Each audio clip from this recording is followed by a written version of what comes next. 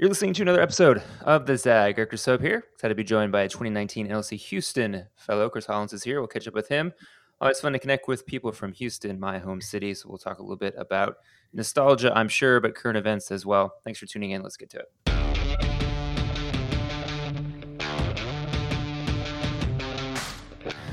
All right, Chris. Yeah, so I was graduating class 97 from Clear Lake High School. How long have you been in Houston, Texas? Well, I was born and raised in Houston. I grew up on the southwest side of town, and in high school moved to Missouri City. So I graduated from Hightower High School in 2003. And how would you describe the state of things in Houston right now? I know it's been a tough couple of weeks.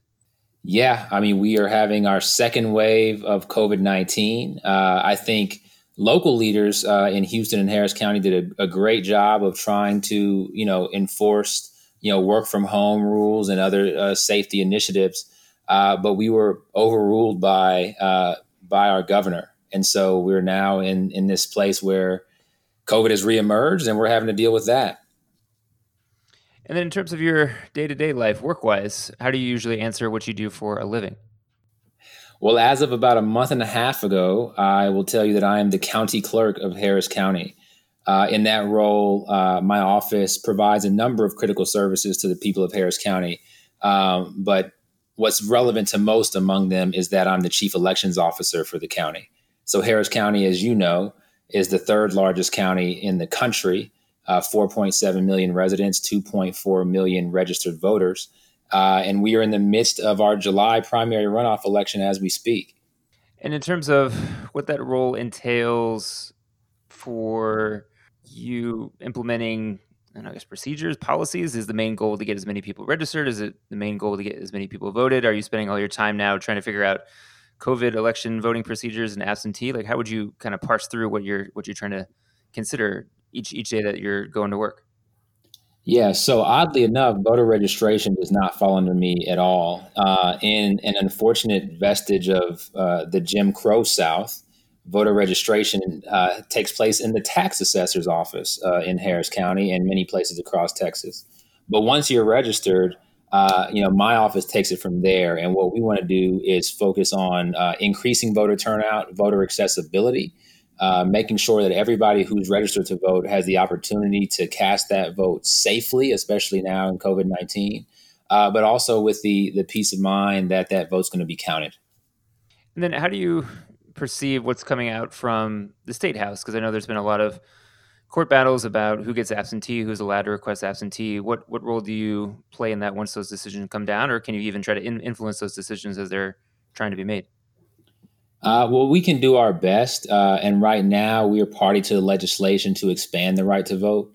Texas, not the legislation, pardon me, the lawsuit and litigation to expand the right to vote. Texas is one of the few states, easily 5 or less states in all of the 50, that has not expanded the right to vote by mail during this pandemic. And so I think that's the wrong decision. Again, the safest way to vote right now is to vote without leaving the comfort and safety of your home. But for many Texans, they do not have that right currently. But for those who do, we're trying to inform them of that right and encourage them to exercise it. And then, of course, make sure that we have the infrastructure, the equipment and everything that we need to process those mail-in ballots as they come in. Got it. When we go back, we'll talk with Chris a little bit more about his current job, but also what his NLC experience was like in 2019. Thanks for tuning in this episode. We'll be right back.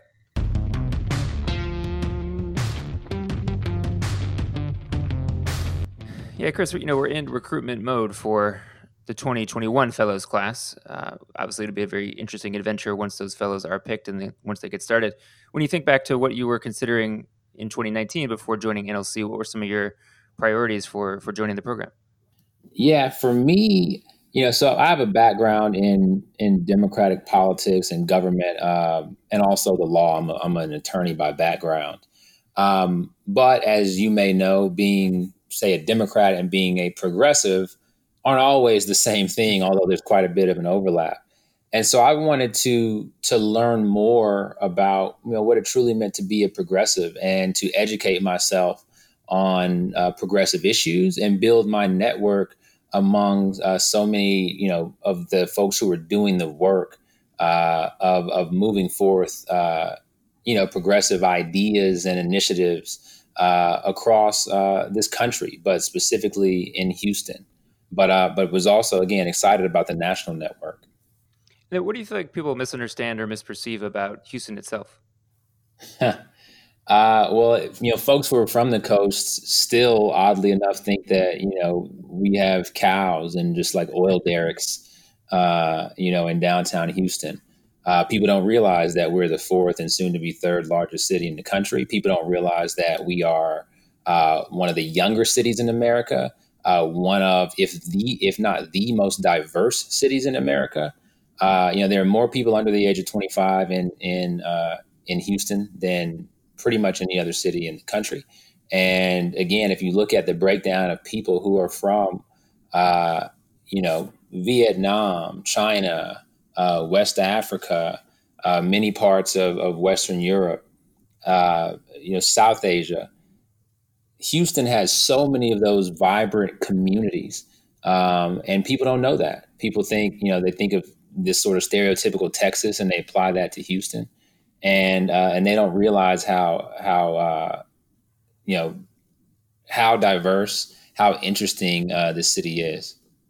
Yeah, I think that's true. When I try to explain to people out here that I end up, I think, making comparisons similar between Houston and Los Angeles, right? You don't have a dominant demographic majority. Yeah, all the things you said about a city being international is true in LA, definitely true at home in Houston.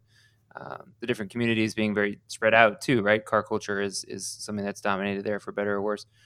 Yeah, Yeah. so I think you're right. People definitely need to work on shifting their perceptions of Texas. One thing I was curious about, because having grown up there, knowing how tied into oil prices and the energy sector the economy was, and seeing all the dramatic changes that have happened in the last 2 or 3 or 4 months.